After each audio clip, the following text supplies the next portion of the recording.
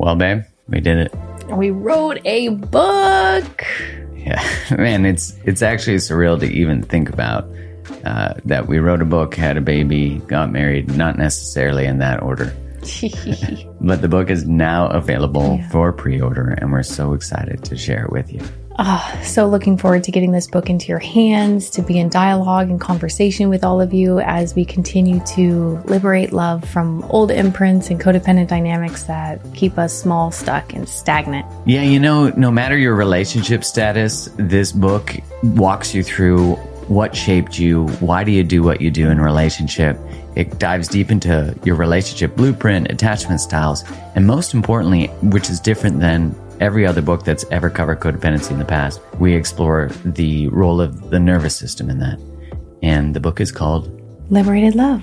Yeah, release your codependent patterns and create the love you desire. Go to createthelove.com/liberatedlove to order your copy now. That's createthelove.com/liberatedlove and get that pre-order in, and you'll be able to get a free download of a meditation we created and a workbook that goes along with it. Much love and appreciation for your support. Much love. Thank you.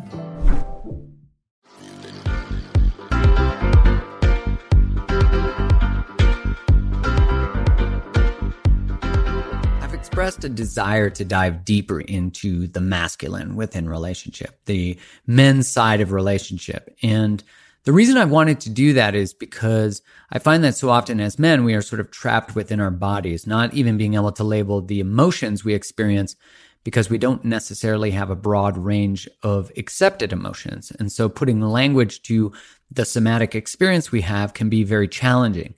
And so of course, anyone who's in relationship with a man would also likely want to have more insight into their experience and what that could be like. And so this conversation that I'm going to have today is one of quite a few that are on the way. I have some incredible guests lined up for this conversation, and including today's guest. He's previously been on the podcast. He's an incredible teacher in relationship. He's an author, and he's a good friend. Him and his partner are both relational educators, and he's just always had a really profound impact on me as a writer, in the way that I think about relationship. And he certainly was a trailblazer in that space in terms of talking about men and relationships, and women too. And so I'm so excited to share today's conversation. The conversation moved me, and it's going to move you without a doubt. So before we get started, please, wherever you listen to this, make sure you subscribe so you don't miss any of these episodes. And please give it a 5-star review and a written review. That is so helpful to raise its rankings so it can get into more people's ears, so that we can make relating better, so we can finally get the education that we were not given, that is the most essential education we could have. So if this episode or any others float your boat, they get you excited, please share it on socials and tag me. That's so appreciated. And so without further ado, here is the incredible Bryan Reeves.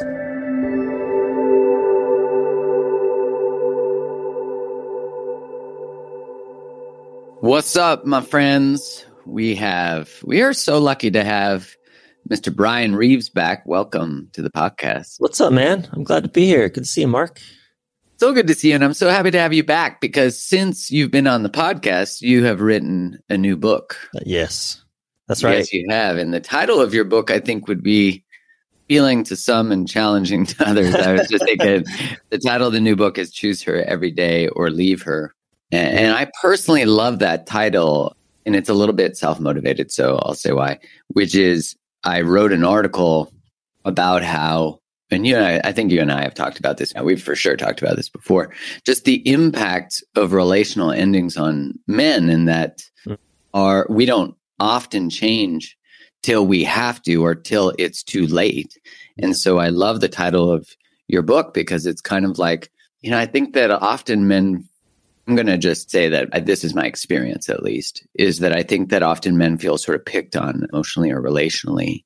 And that's because we've had an advantage of not having to look at our shit. So now like having to look at our shit feels uncomfortable and feels like a bit of a focus. But I think we need to focus on what we need to change and also celebrate at the same time, because there's sort of, it's like we're either getting dumped on or nothing, in some way.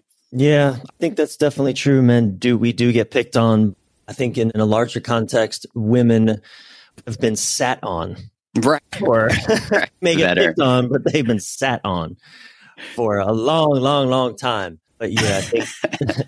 Thank you for that correction. Yeah, but I do have a lot of, I'm a man, you're a man. I have a lot of empathy for men, and I believe that that's my experience. I think we're set up to fail, Mark. We are set up to fail when it comes to love and intimacy and relationship. We certainly aren't set up to succeed. And I would say we are even set up to fail. Yeah. So, I have a lot of empathy for what men go through. At the same time, I also am a big believer in taking responsibility. Right.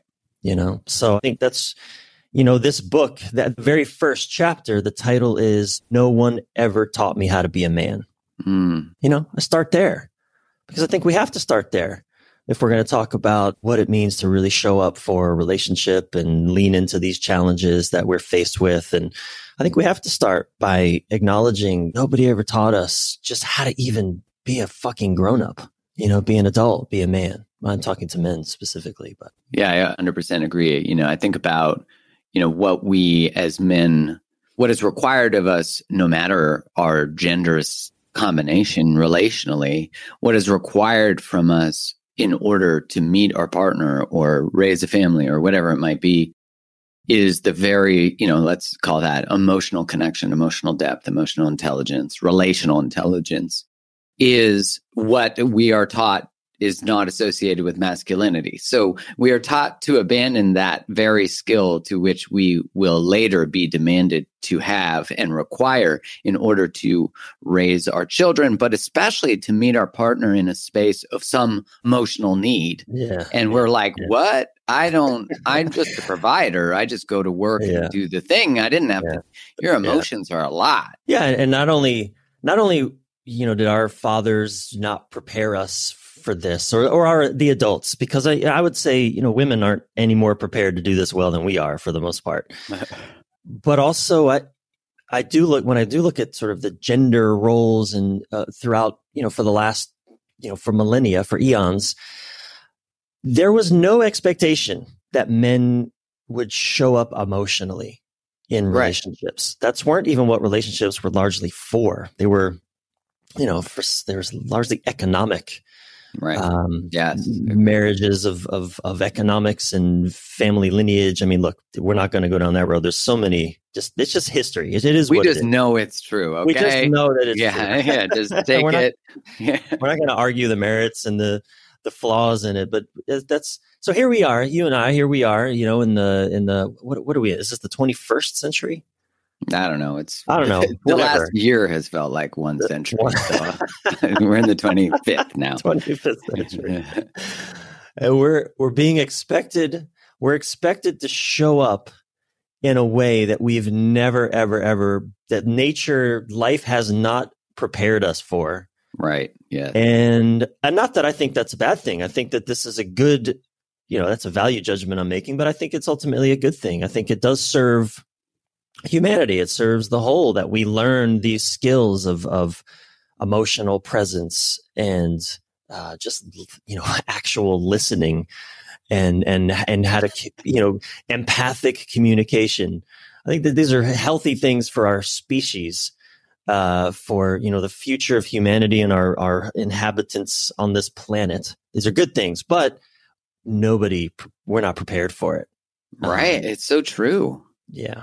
And we're not prepared we don't even have the skill set to sit in the humility of the space that is required to recognize that we need it. And I think, I think about how hard it is, to hold shame and connection at the same time. I mean, that's a dance, and that requires getting to know your shame so you could still be present within yourself. And I think about how much, like, when your partner tells you they need something more from you, or your work even gives you feedback, that can you hold the space that feels like you're not enough, and that you're, because I think so much of what we protect ourselves from as men is this feeling of inadequacy. Mm-hmm. And so, like, when your partner says, I need this from you, I need you this to change, it's like you have to be able to hold inadequacy. And it's like, but I buy shit to avoid inadequacy. I take steroids to avoid inadequacy. Yeah. Yeah. Yeah, it's really remarkable. I'm thinking of someone that I worked with not long ago, a weightlifter, big and buff, and putting on, and I said this to him at one point, talked about, you've put on all of this armor on your body. And yet when it comes to relationship and intimacy, he's riddled with insecurities and fear and anxieties. And I think, if we're being honest, I think most of us men, unless we're suffering from the opposite end of grandiosity, where I'm just, I am the shit. Right. And the world will bow to me. And that exists. But I think by and large, in my experience, what you talked about not being enough, I think that's the human condition. I mean, all of the demands, especially in this modern age, all of the demands that are placed on us, all of the pressures, especially in our hyper individualistic culture where the extended family has been kind of decimated and we're trying to live in these little 2-person villages, get all our needs met from one other person. Fuck yeah, who's feeling buried below our needs, because that was not the job of a partner. No. And of a human, how could they? And then let's talk just for a moment about the masculine and feminine dance of intimacy. I say, in my experience, the sort of whoever in a relationship, whether man, woman, it's not a gendered thing, but whichever partner is sort of being more the voice of feminine yearning, which is essentially saying, I love me more. I want more connection. They're naturally going to be attracted to a partner who's expressing more of the masculine yearning for freedom and for that sort of individual expression. The one who's saying, "Give me more connection," is like, in the face of that. In my relationship, I definitely represent usually more of the masculine pole of things, and my partner's yearning for connection it's unsatisfiable. I can't possibly show up with enough connection to make my partner always happy. I don't have it. I don't have it to offer. I just don't. So I have it in moments. I'll hit these little sweet spot moments. Maybe I'm, once every 6 months I'll take mushrooms and and have a day with her, and she loves it. It's the best thing ever. Because I'm all in my body, all in connection. I'm worshiping her in that moment. That's unsustainable. It is. And, I think sometimes like this would be historically true and this would be true today, that I certainly have cultivated more capacity for connection. And I would say that historically I might have been more the yearning partner. And that recognizing like what I was yearning in them, like this need for that thing was really like, could I sit in it myself? Could I sit in that space? And it's not to say that there are obviously there's necessary moments of deep connection. And I find sometimes when I'm in more that sort of masculine yearning, when Kylie wants to talk, I'm like, there possibly couldn't be enough conversation. And I'm filled with more words than if there was a talking Olympics, I'd probably get gold, silver, bronze. So, but there's something about it sometimes where I'm just exhausted or not able to. And Well, or I just want to focus on other things. I've got other missions I want to give myself to. There's other sort of freedom pursuits that I'm really excited about. And I'm looking at my relationship going, look, we're fine. Everything's fine. Everything's great. What do you mean we feel disconnected? What are you talking about? Everything's great. We're good. We got a roof over our heads. Nothing's on fire. We've got lots of food and no one's bleeding. What do you need from me? There's a fire over here. Let me go put that out. My work is calling. My work needs me. You clearly don't need me if, you're a healthy adult. These are the sort of the stories that play out certainly in my mind a lot. And I find this a lot true for a lot of men. Obviously not all men. Nothing fits everybody. But I do find that, we men tend to, and certainly some women as well, tend to sort of just look at the relationship and say, okay, are there any problems I have to solve here? It's so true. And if there's no problems that I need to solve here, then what are we talking about? Yeah, are we thriving? We must be thriving if there's an absence of challenges. What is interesting too, like for the skeptic listener, I just want to speak to that the research also supports this, that women are a much more accurate barometer to the relational, their tolerance for any relational sort of shakiness is much lower. And that makes sense from an evolutionary perspective, because they could die, they could get injured, they could get hurt, they could be left, and they're much more vulnerable in a pregnant state, in that state. So yeah, I was really surprised a few years back to learn that women actually initiate most of the divorces that occur. Yeah, that's right.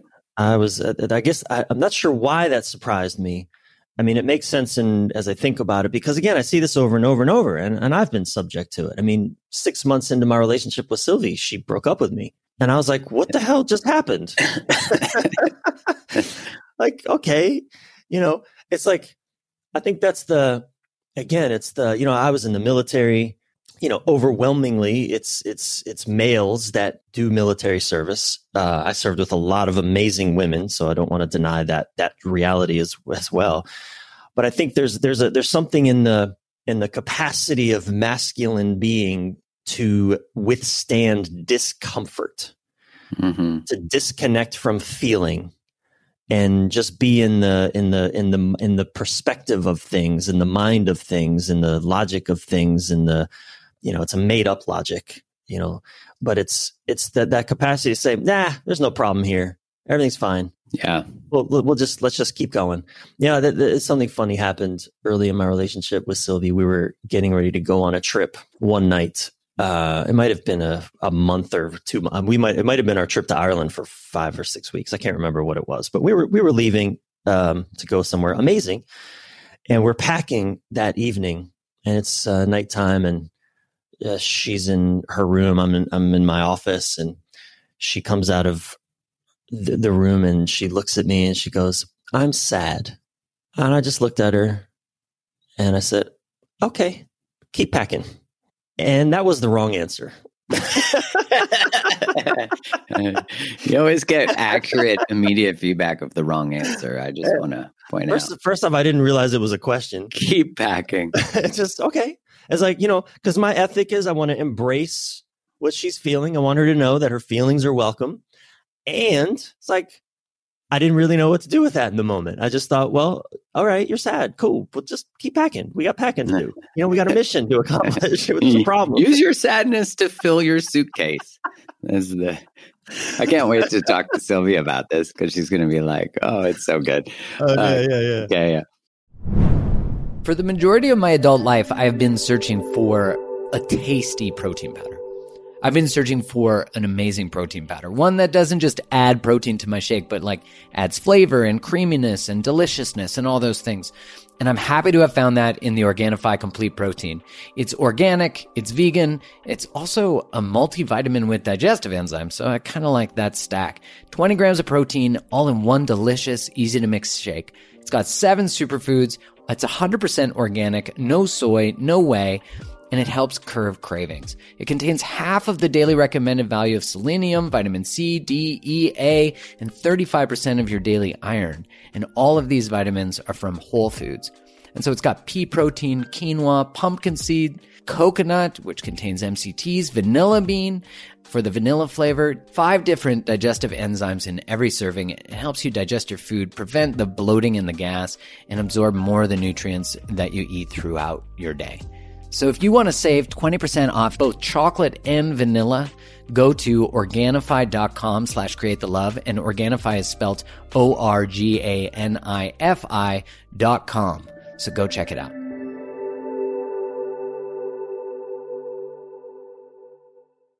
So, it's these little things, Sylvie and I, we can laugh at them because we're aware of them. I think so many couples are not aware of these differences as they show up, and are constantly, I'll often tell couples that I don't believe it's the differences between you or the so-called, I don't believe it's the differences or the tensions between you that's causing problems. It's you're constantly trying to make them go away, resolve them, that's causing problems. there's a reason I am with Sylvie and not buddy Tate. You know, I married Sylvie because she brings such a depth of feeling, expression. I felt this the first night I met her in person. We had talked on the phone off and on for a couple months and chatted, and I couldn't really feel her energy much. But the first night I actually met her in person, I felt like someone had just, pushed me off a cliff into the deepest ocean of being. I mean, it was intoxicating being in her presence. And I tend to be very heady. I tend to live neck up a lot. That's why I think, the reason I write is because when I write, I really get in touch with my emotions. I sort of express my emotions through my creative output of writing. And here is this woman that I've partnered with who is, man, she is a feeling live wire. She has a lightning rod for feelings. And I want that in my life. But as much as I'm also, I'm uncomfortable with that in my own self. Like, it's scary for me to feel a lot. And there are childhood reasons for that. But cultural reasons for that as a man, but there's I can still feel it today where if I'm watching a movie, even sitting next to Sylvie, and I start to tear up, I hear the voice in me that says, don't do that. Don't do that. It's not safe. Don't do that. Don't feel that. Don't show that. I know it's insane, but the programming runs deep. And so I got that one too. Even in The Notebook. Everyone should cry in The Notebook. That's socially acceptable that everyone can cry. Yeah. Every time it rains, I think, which is not often in Southern California. So, I think of The Notebook. It was such an emotional, touching moment. And so, we bring into our lives the complementary energy. I would say there's so many ways of languaging that, but we are attracted to that which we have either disowned in ourselves or rejected in ourselves or resist in ourselves. Like we're unconsciously we're seeking wholeness, and we're seeking to heal. I love the way wounds, you're saying that. Yeah, seeking to heal old wounds, and so we're we bring a person into our life who represents aspects of ourselves that we are out of touch with, I would say, for a myriad of reasons. And so as much as we want that person in our life, we want those energies, those expressions in our lives. We also reject them as we reject them in ourselves. So these tensions, these differences they're cooked in to the dance. They're cooked in, they're baked into the cake that is relationship. And if we try to make them go away, it's essentially a way of trying to make the other person exactly like me. When I told Sylvie to keep packing, I'm essentially telling her, okay, get over the sadness. No, it doesn't serve us right now. You don't need it. It doesn't help. It's just going to get in the way of packing. So we have a mission to accomplish, which is packing. So, okay, ready? Good, go. I'm trying. That's me. That's what I do. I don't. What do I need to feel the sadness over, my father's absence from my life? I got shit to do. I don't have time to feel that. That happened one day driving in a car. I think we were going to the grocery store, and my dad called a few years back, and Sylvie was in the car, and the phone was on speaker, and she heard the conversation. It was a brief conversation, and she could feel my sadness at my lack of connection with him. And she told me, she said, it's okay, Bryan, if you want to pull the car over, and just cry. And I was like, why would I do that? I said, why, Sylvie, we're driving. I'm driving. I'm not going to pull over. I'm driving. Well, where the fuck are we going? We're going to the grocery store. Like, we're just going to get lunch meat. Why? It's going to be there. It's there in 5 minutes. It's there in an hour. It's there tomorrow.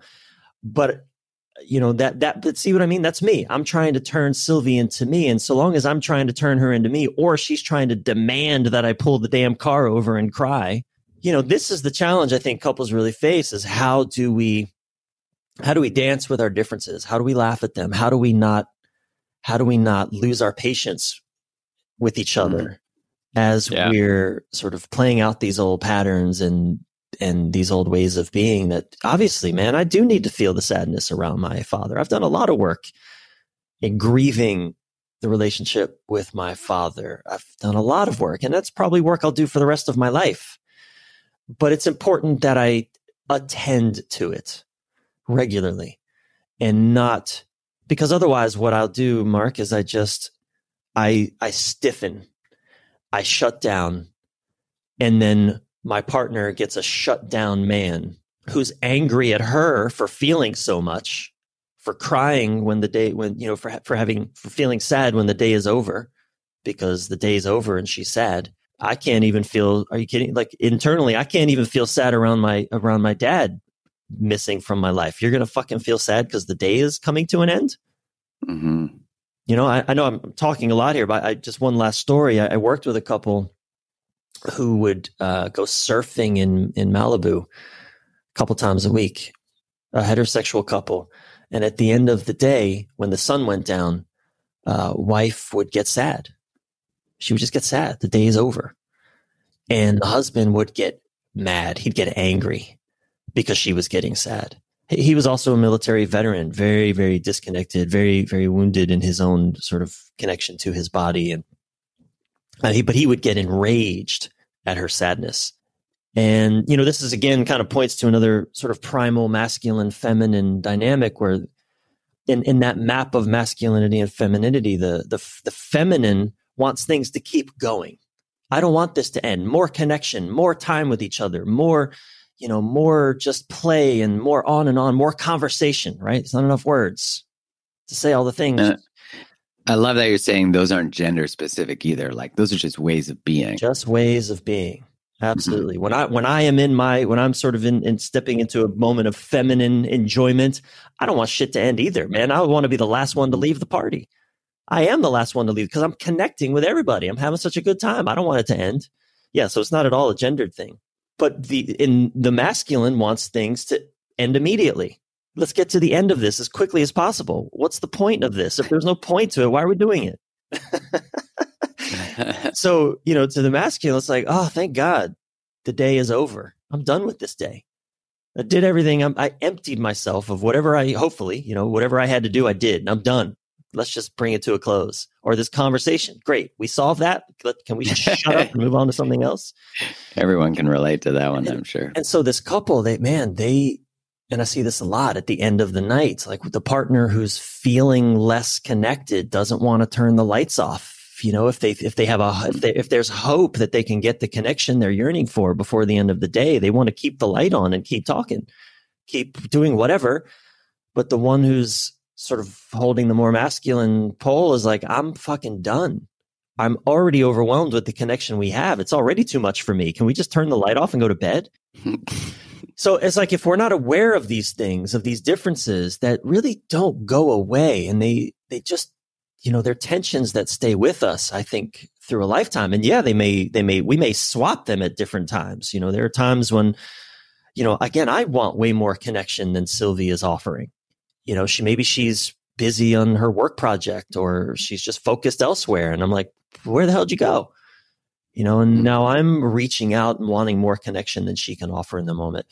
But it's important if that we're aware of these, so at the very least we can laugh at them when they arise. Well, yeah, and I think like I have, I'm laughing at some of the things you're saying because I relate so much to it. Where I'm finished working and then I'm like sitting having, I don't have any exciting drinks, sparkling water or something. That's about the limit of my my indulgence, or kombucha if I get real wild.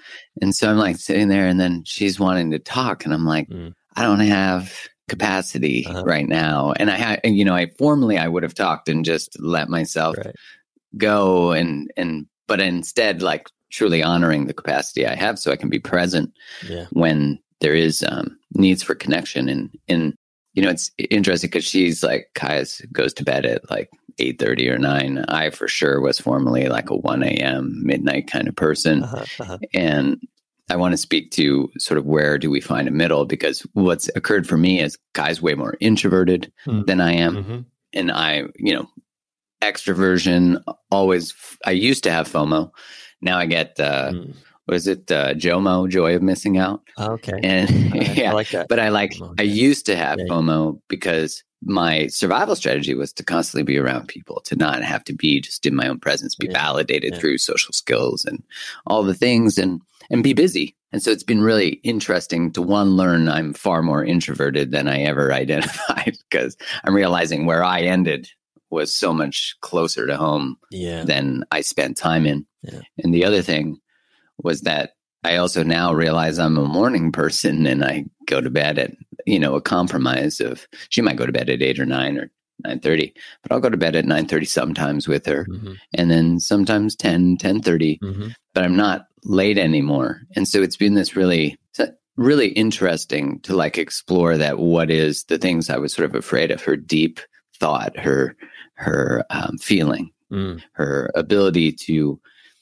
not her presence to herself, reading books, all of that was so important to her. And it sort of scared me.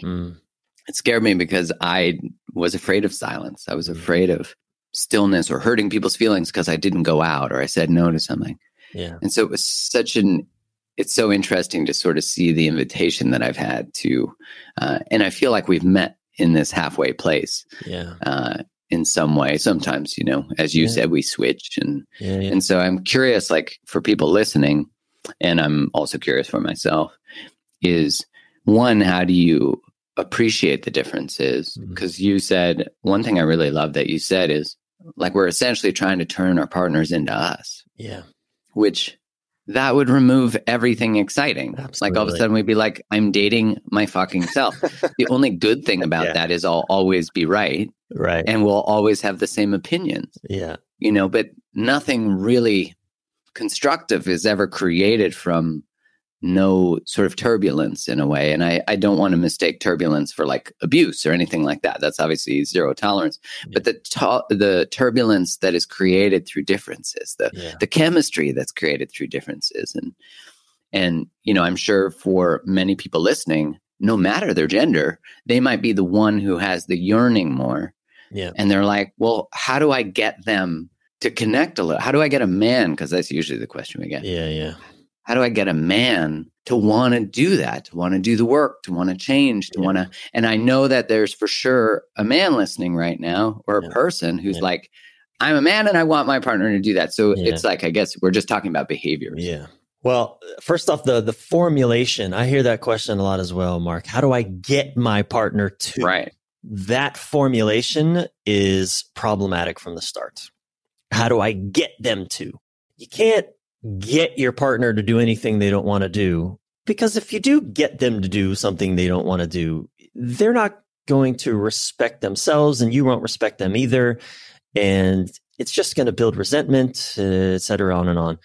So I think the question that arises for me, just as you're asking that question, is it's how do we honor each other's differences in ways that preserve relationship, right? Because there is the constant sort of pull, come closer, be more like me, where there's safety in similarity.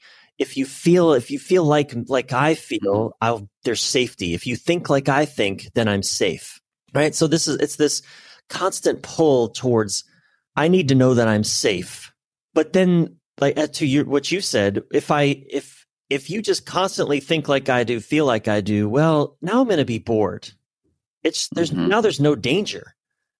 And without any danger, there's no, that's where erotic friction lives. It lives in difference. It lives in our differences. It lives in the mystery that, as I look out and I don't know who you are exactly.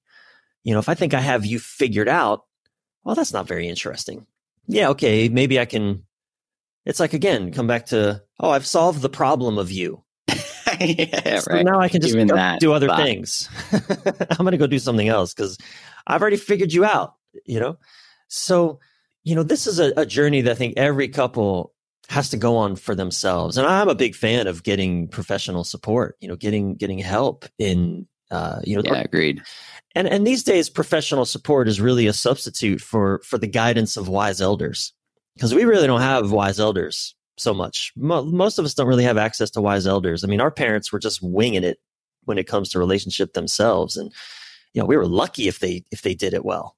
I'd say that's the minority. Mm-hmm. That's, I think, getting professional support is it's like just tapping into the community. We're not supposed to, these 2-person villages that we're trying to pull off, they don't work.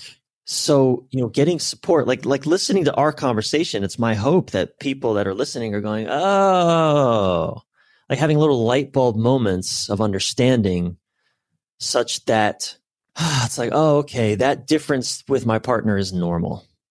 There's not something wrong with me or something wrong with them. Like that's cooked into it. So the question is, how do we thrive with it? How do we learn to dance with it? I'll tell you one thing that I practice personally, and I've been trying to cultivate this for a long time, Mark, is sort of radical acceptance of my partner. Now, to be clear, that doesn't mean radical toleration of abuse. Right. Or radical tolerance of my boundaries being violated. That's not what I'm talking about. I'm talking about the full-on embrace. I mean, look at the title of my book, Choose Her Every Day or Leave Her. Like if I'm choosing, I had this epiphany long before I did this work, as I was sort of in my 20s and, in the midst of all of the disasters I was creating. I just sort of had this epiphany that, we're always with the right partner for us. I'm always with the right partner. That doesn't mean they're the right partner forever, but I'm with the right partner for right now because I'm choosing this. I mean, at least in our culture, we don't have arranged marriages. My parents didn't force me to marry somebody. There are cultures on the planet where if I don't marry the person I'm told to marry, I could be murdered by my family. So I'm not talking about that culture. I'm talking about our culture where, we're at choice. And so long as I'm choosing this. And that radical ownership of responsibility for what I'm choosing, I think is in our culture is a really important foundation for creating a healthy relationship with somebody. Because if I don't take that radical ownership, then my partner becomes the problem. It's their fault this isn't working. What a powerful perspective shift, which is often how we look at it as we go. They're the ones doing this, this, and this.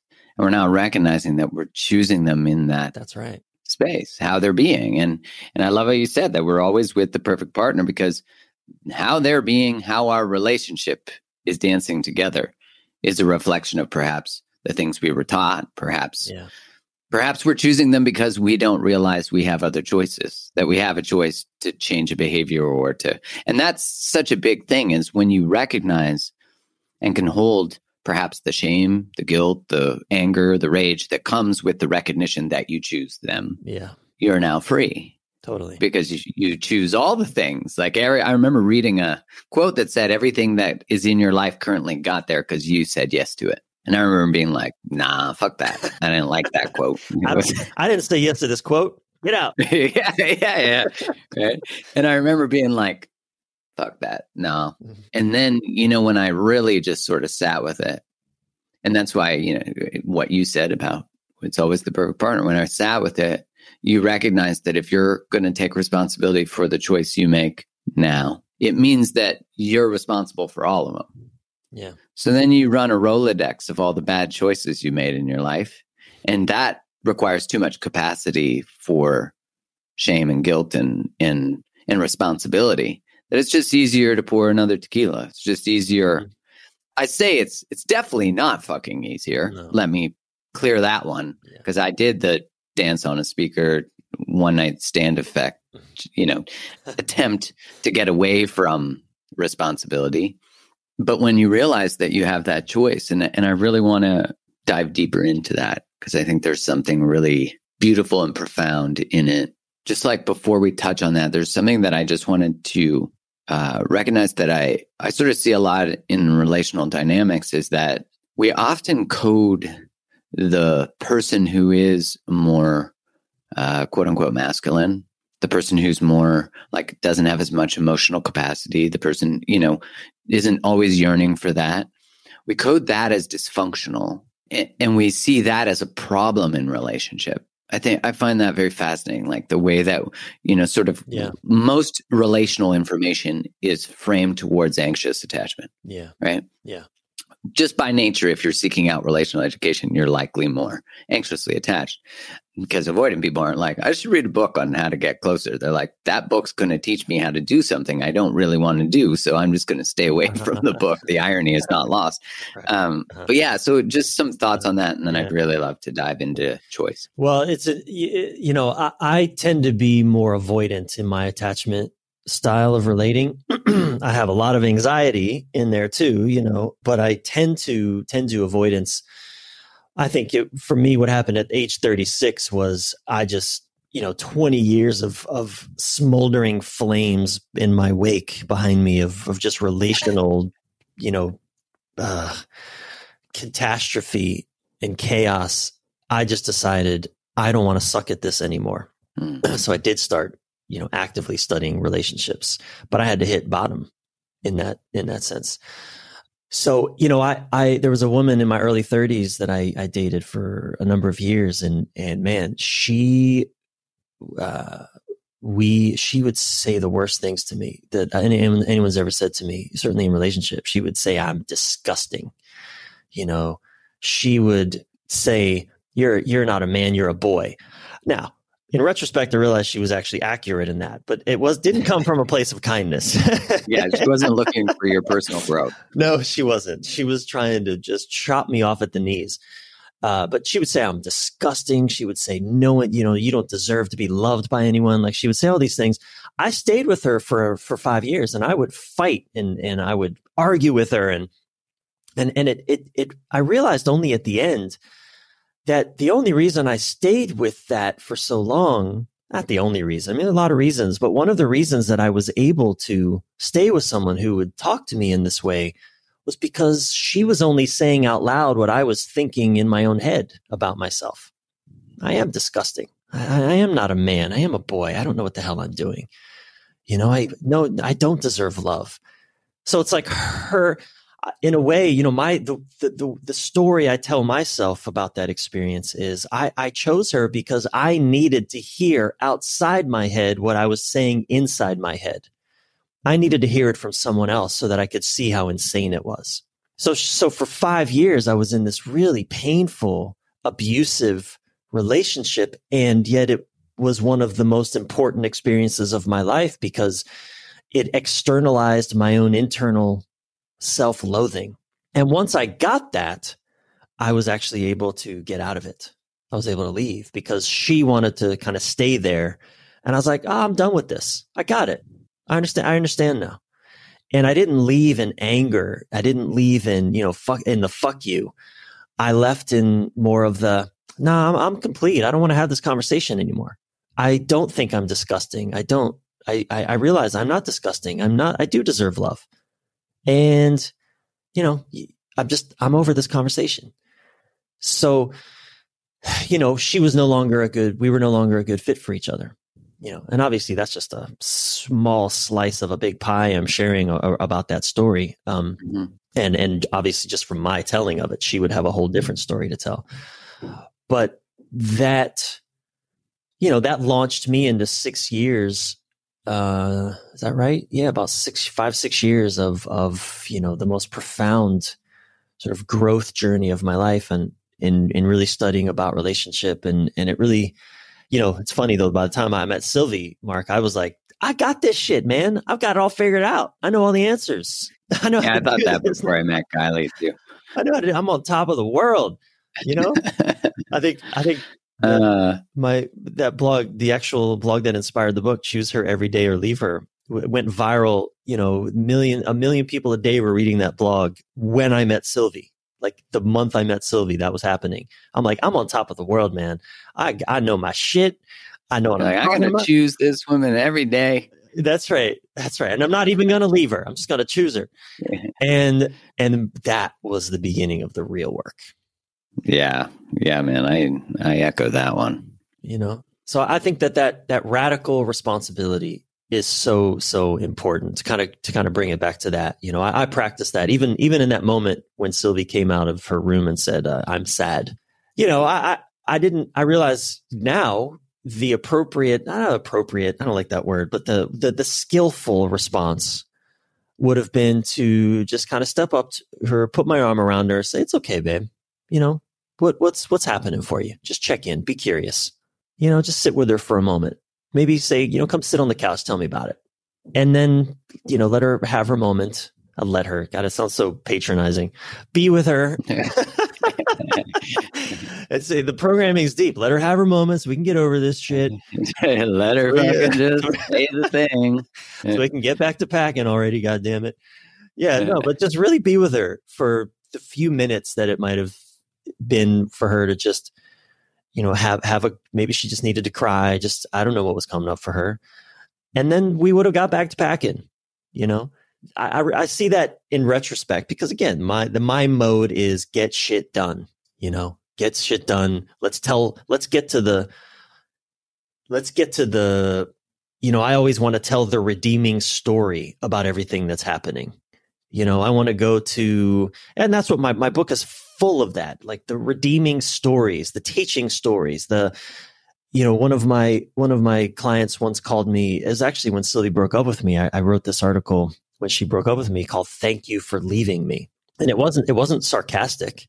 It was sincere. It was genuine. It's actually in the book. "Thank You for Leaving Me," this essay, because it was a reflection on, wow, like, thank you for fucking breaking my heart so open that, you know, I know that because of this, I'm going to be able to love even more deeply. You know, it was a sincere thank you for being amazing and for being true to yourself and leaving, even though you knew it would not destroy. I don't use that word, but that it would just be devastating for us both. It was a sincere article, and one of my clients read that and he was like, "Dude, you're my silver lining guru." I thought that was really cool. I even got the website, Silver Lining Guru. Didn't do shit with it, but I got the website, Silver Lining Guru. But I realized too, there's a huge bypass in that. You know, I want to go right to the silver lining, but man, there's a whole world of life that I'm bypassing. You know, of feeling what is there to be felt. I mean, intimacy. One of my coaches over the years gave me this amazing definition of intimacy, which is simply feeling what is there to be felt and seeing what is there to be seen. Feeling what is there to be felt and seeing what is there to be seen. What a profound definition of intimacy. Beautiful.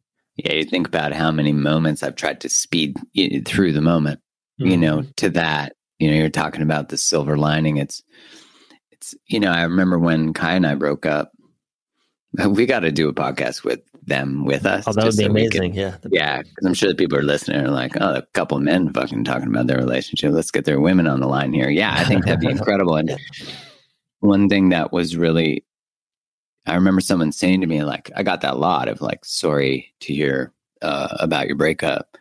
And I know that came from a really beautiful place, because that's usually what we say to someone when they're going through something. But I was so deep in it that felt like it was speeding me through what I was feeling. Like it was asking me to not sit in it fully. Yeah, I remember hearing a teacher once say that we spend every moment wishing for the next or thinking about the next. And I spent so much of my life doing that, you know, not being fully present to the requests of my partners of past to feel more or be here more, or, you know, and there has been and continues to be, but there has been in the breakup, and I'm curious about your experience. There was so much in that space that I had never allowed myself to feel before. I felt like I was sort of marinating in the most painful sea of wisdom and knowledge.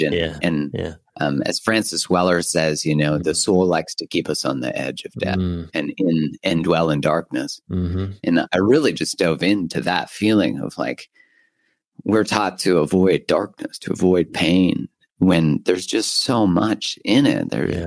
That's where the rest of us is, you know? Yeah. That we've banished. We're like, I don't like your sad thought. Go to the dungeon. Meanwhile, we're like, whoa, there's brilliance in sadness and grief and anger. Yeah. I'm a huge Francis Weller junkie right now, by the way. Right? Did I tell you? A mutual friend, Dallas Hartwig. Oh, Dallas did. Yeah. He told me Francis is Francis. Yeah. I'm a devotee to the work, to Francis, The Wild Edge of Sorrow. Man, he's a boss. And Alchemy of Initiation, have you consumed that yet? Is that his online course? Yeah, his audio. It's 5 audio. Okay. I think audio recording. I think I got it. I'll start listening to it. Yeah. Anyway, I think what you're pointing at, this grieving, or Francis's work. I mean, I'm just getting familiar with him, but like the work of grieving, and I think I'm gonna pull it back here to something you asked earlier. You brought up this thing like, how can I get my partner to thing, and I did this video. I'm on TikTok now, which I swore I'd never be on TikTok. Way to go, man! You're like going on 22. I now. swore age ain't nothing but a number. I swore in blood that I would never join TikTok. But long story short, I'm on fucking TikTok. So I'm on TikTok anyway. I did this, it's fun little. I can drop my wisdom nuggets on TikTok. But I did with the dance. I like it. So far, no dancing, Mark. No choreographed, awkward dancing. But I dropped this one yesterday. I put it on Instagram also about masculine checkout syndrome. And again, I'm a man, so I tend to speak from that perspective because it's mine, about masculine checkout syndrome. When a man shows up physically but checks out emotionally or mentally. It's a popular video already. And one woman left a comment. She said, I showed this to my husband and he just said nothing. Blank stare, nothing. Just checked right out. He's checked right out. He's already been checked out and he's still checked out. And this ain't checking him back in. And, hundreds and hundreds of comments about just similar, like, that was my ex. This is my current partner. Up and doing this for 20 years, etc. Some men even saying, that's my partner. That's my. Mm-hmm. So again, it's not a gendered thing. I think overwhelmingly, I do think men tend to animate that more than women do, but by no means do we have a monopoly on it.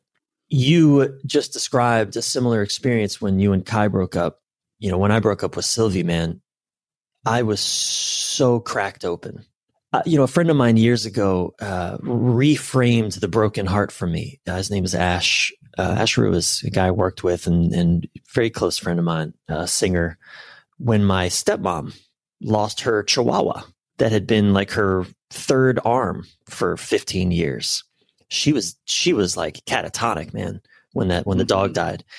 And we were all at her home and we were kind of circling around her and just trying to give her love. And she was in so much pain. And Ash, I don't remember exactly how he said it, but essentially he reframed the heart breaking as a heart breaking open. Mm-hmm. And I'll never forget that teaching he gave me in that moment. We have a choice when our heart breaks. We can either go towards cynicism, right? Life sucks, relationships sucks, women suck, or men suck. This sucks, everything sucks. I'll never love again. This is bullshit. Whatever. Cynicism and anger and just withdraw. Or we can let that experience open us. We can open to it. What happened. Now, a lot of people are going to choose cynicism because that's our culture. I think I chose it for a bit. That was not with Kai. Previous response to breakups was checkout syndrome. And that's the cultural norm. Mm-hmm. Like guys will say nothing gets you over the last one like the next one. Right. Stuff like that. It's very cynical. And yet I think just speaking as a man, I think for men especially, there's something really, really, how do I say this? Like you said it earlier, some people are going to love it. Some people are going to hate it. There's something really perfect. If you hate it, it's probably has something to do. It's probably good for you. It's probably exactly. I know that's true. If I don't like a statement, like everything that got on your plate because you said yes to it, fuck that plate. It was true. There's something really profound in hitting bottom.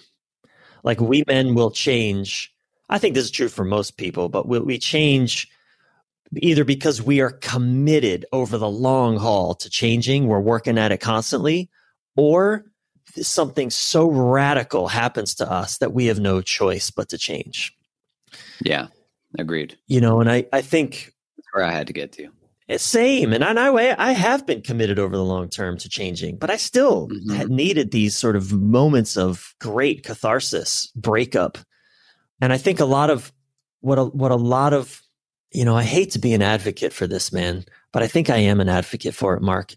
I can't wait to hear what it is. I'm an advocate for women leaving a relationship where their partners refuse to change. Oh, I'm 100% an advocate for anyone leaving a relationship where someone's not willing to change. And I agree with you.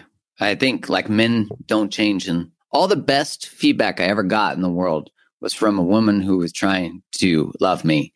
And I was incapable or afraid or terrified or egoic or, So yeah, I 100% agree with you. I mean, I resist. I feel hesitancy because I'm always like, I want people to give it their all, try everything you got, professional support, all that. But when you're with a partner who just refuses to do anything different, and the only consequence is your complaint, is your upset, well, that's clearly not a painful enough consequence. I'm not suggesting leaving as a punishment. I don't believe in punishing anybody as a healthy relationship practice, but leaving as an act of just radical self-care, even if there's kids in the picture. My parents divorced when I was 4, and yeah, that fucked me up. But you know what would have fucked me up worse? Them staying together and giving me a model of love that was actually devoid of love. Yeah, I mean, what you're saying is the truth.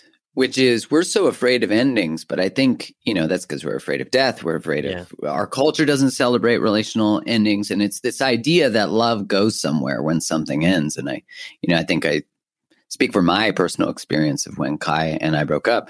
There was just so much love there. There was so much grace there. There was, sadness and anger and all that. Yeah. But the container changed, but love didn't change. And that was the first time I'll call myself carefully an adult, as an adult, that I actually experienced it from an adult lens of like, oh, I'm not going to get her back. I'm not going to tell her friends not to talk, all that bullshit. But I agree with you. I hear people all the time say, I don't want to leave because of the kids, or I don't. I'm like, listen, obviously the ideal is 2 parents who love each other together with their kids. Yeah, sure. The next is 2 parents apart who care and are kind to each other.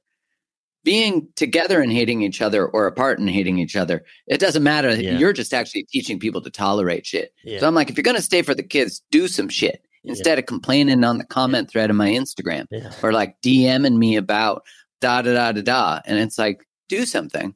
And I think one of the most powerful things for some people in their transformative story is to leave. Yeah. And I want to land the plane here with something. Please do, because I just ranted. No, it's a good rant, and I'm on board as well. How the fuck am I going to land this plane? I want to land. You were in the military. Shit, I didn't fly a plane. In the Air Force, no less. So yeah, I want to land this plane. I was on the ground saying thank you from Canada because I want to speak to this. Oh, so how do you get your partner? This is why I want to land this plane. How do you get your partner to X, whatever? Okay, number 1, stop pretending in whatever way that looks like you're pretending. Stop pretending that something works for you that doesn't. And by the way, number 2, also stop. Can you? And the answer is yes. But can you do that in a way that also doesn't obligate them to change? So it's kind of a paradox. You have to learn language and skills in that one. It's an invitation. That's the deal right there. I look to relationship. I like to frame relationship as an invitation, not an obligation. So can you be the invitation to your partner to change, not the obligation for them to change? It's like throwing a party. I'm throwing a party. And it's going to be an 80s theme, and there's going to be a clown there. We're going to have ice cream cake, and we're going to, there's going to be and it's going to be full of cats. I'm going to just have cats. You want to come? And if your partner's like, I fucking hate 80s music. Clowns scare me. I'm allergic to cats. And, well, they probably shouldn't come to your party. Right? And you shouldn't obligate them to come to your party. Why would you want that person to come to your party if they're just going to be miserable at your party? But also, that's your party. That's the party you want to have. So have the damn party and have a good time. And there's going to be a lot of people who love cats and 80s music and clowns and ice cream cake. Hold out for that person to come and hang out at your party. Right? That's what I mean by don't pretend or just constantly complain. Be constantly upset over and over and over because you're just telling them that your boundaries aren't real. They're not actual. They're just you're the way I frame that is you're masquerading your requests as requirements or your requirements as requests. So anyway, I'm not sure it might have been a bit of a bumpy landing with this plane. I know.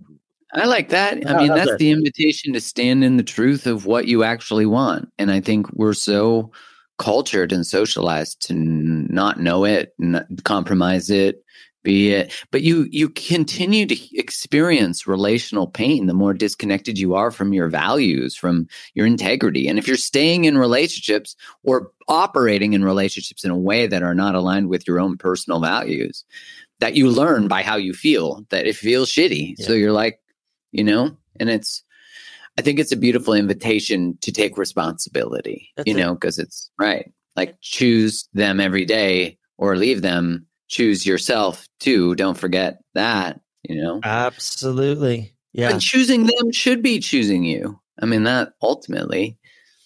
I'm a fan of everybody gets to win in relationship. Yes.